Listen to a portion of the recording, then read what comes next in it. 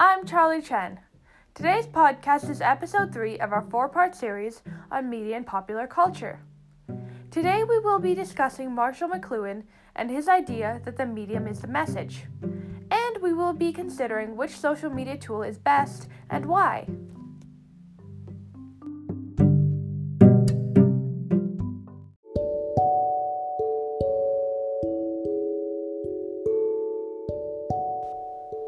Before we continue, I would like to acknowledge that this podcast is being recorded on the ancestral and unceded territories of the Musqueam, Squamish, and Tsleil-Waututh nations.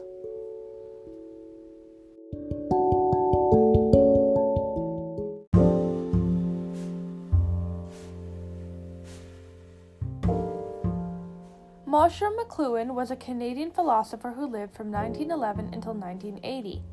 According to Wikipedia, he coined the expression, "the medium is the message," the term global village, and predicted the World Wide Web almost 30 years before it was invented. McLuhan was a media theorist and wrote extensively on English literature, as well as media and communications theory. He is most famous for his theory of "the medium is the message," which he first published in his 1964 book, Understanding Media, The Extensions of Man, and then developed into a book of its own, where the title got morphed into "The Medium is the Massage," apparently because of a publisher error that McLuhan liked and kept, possibly because massage is a combination of the words mass and age.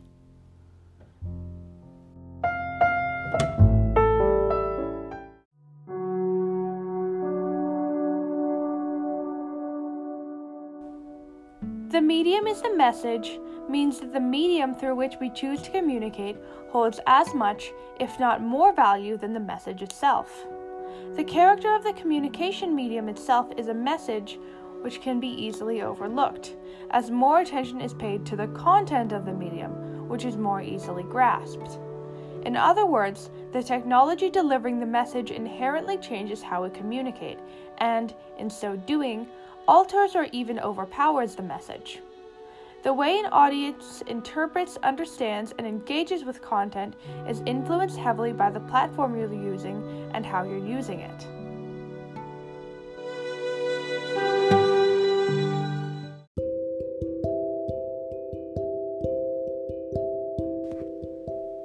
McLuhan illustrates his theory by going back in time, referring to a pre-written word society where knowledge was shared and passed on strictly through oral transmission of data.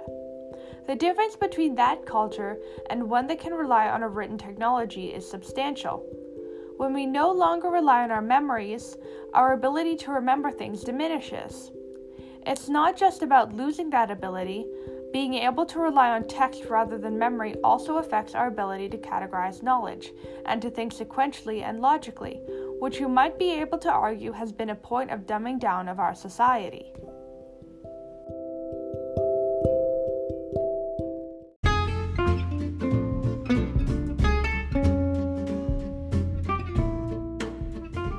Last year at New York City's Met Gala, Congresswoman Alexandria Ocasio-Cortez wore a white dress with bright red writing that broadcast a message loud and clear: tax the rich. She posted on Instagram afterwards, "The medium is the message. The time is now for childcare, healthcare, and climate action for all."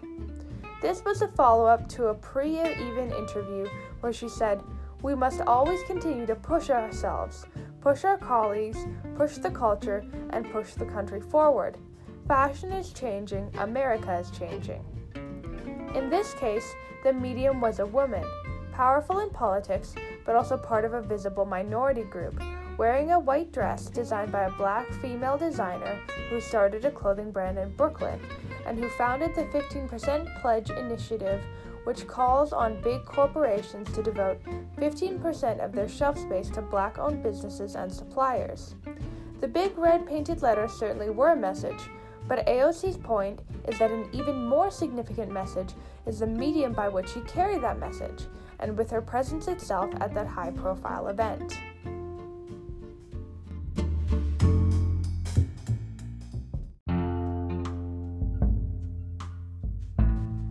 In the last episode, we talked about Marianne Wolfe and her work on the neuroscience of the reading brain on books and the reading brain online. Our brains have created the connections that we need in order to interpret visual cues as language. This part of our brains is plastic, which means that it is a new circuit that has been created by connecting older parts of the brain. Since we have started reading online, for some people almost exclusively, our brains have changed because we read differently when we read online versus reading in print. The circuits in our brains have changed because the way we're reading has changed.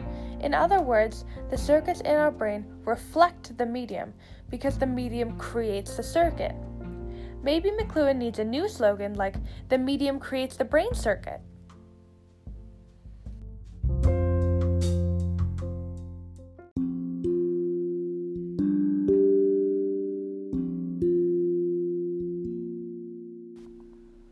Let's consider for a moment the social media platforms where we are spending so much of our time nowadays.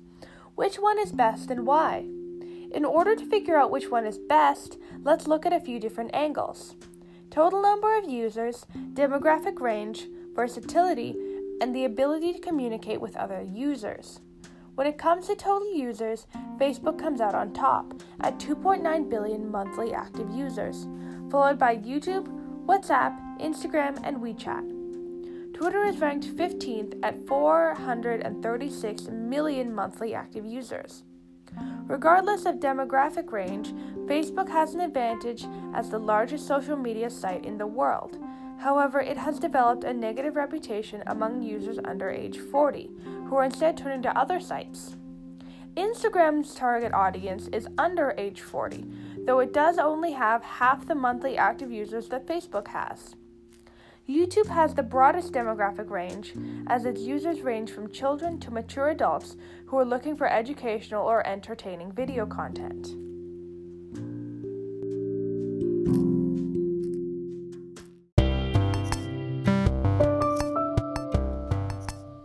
When it comes to versatility, some sites can still be popular even with a narrower focus.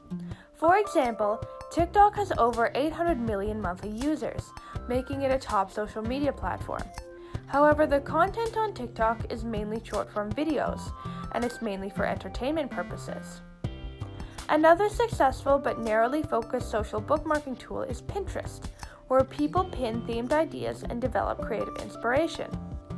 This site mainly caters to millennials, and 80% of users are women.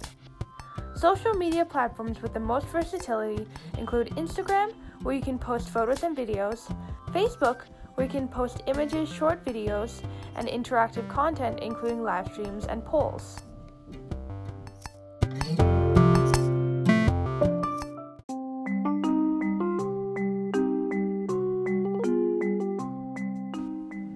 The ability to communicate with other users is a very important component of a social media platform. YouTube and Pinterest do not allow users to communicate with each other. Facebook does, Instagram does, WhatsApp and WeChat both do.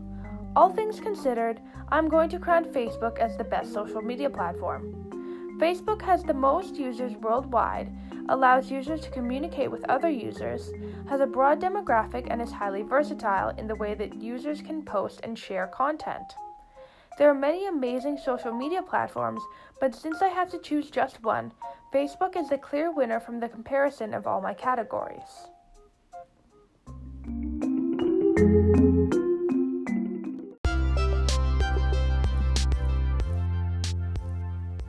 Social media is a big part of our lives. As a type of media, it has its own message. In his book, Understanding Media: The Extensions of Man, McLuhan quotes psychologist Carl Jung. This quote resonated with me very deeply, as I feel like this quote is very appropriate to this context. Listen and see if you agree that his comment on slavery in ancient Rome is a creepy reflection of social media today.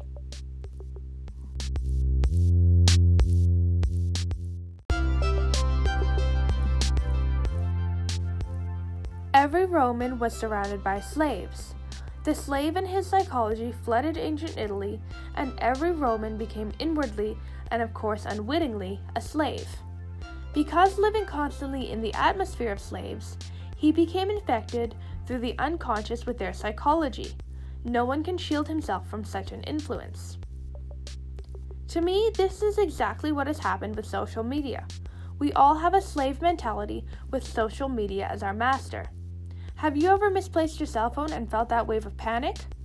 That is because your cell phone is now an integral extension of you as a person, just as McLuhan described extensions of man.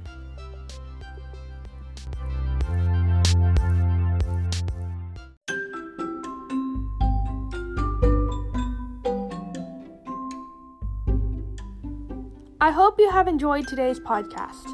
Stay tuned for our last episode of our 4-part series on media and popular culture, when we will answer the question, who knows you better, Google or your next door neighbor?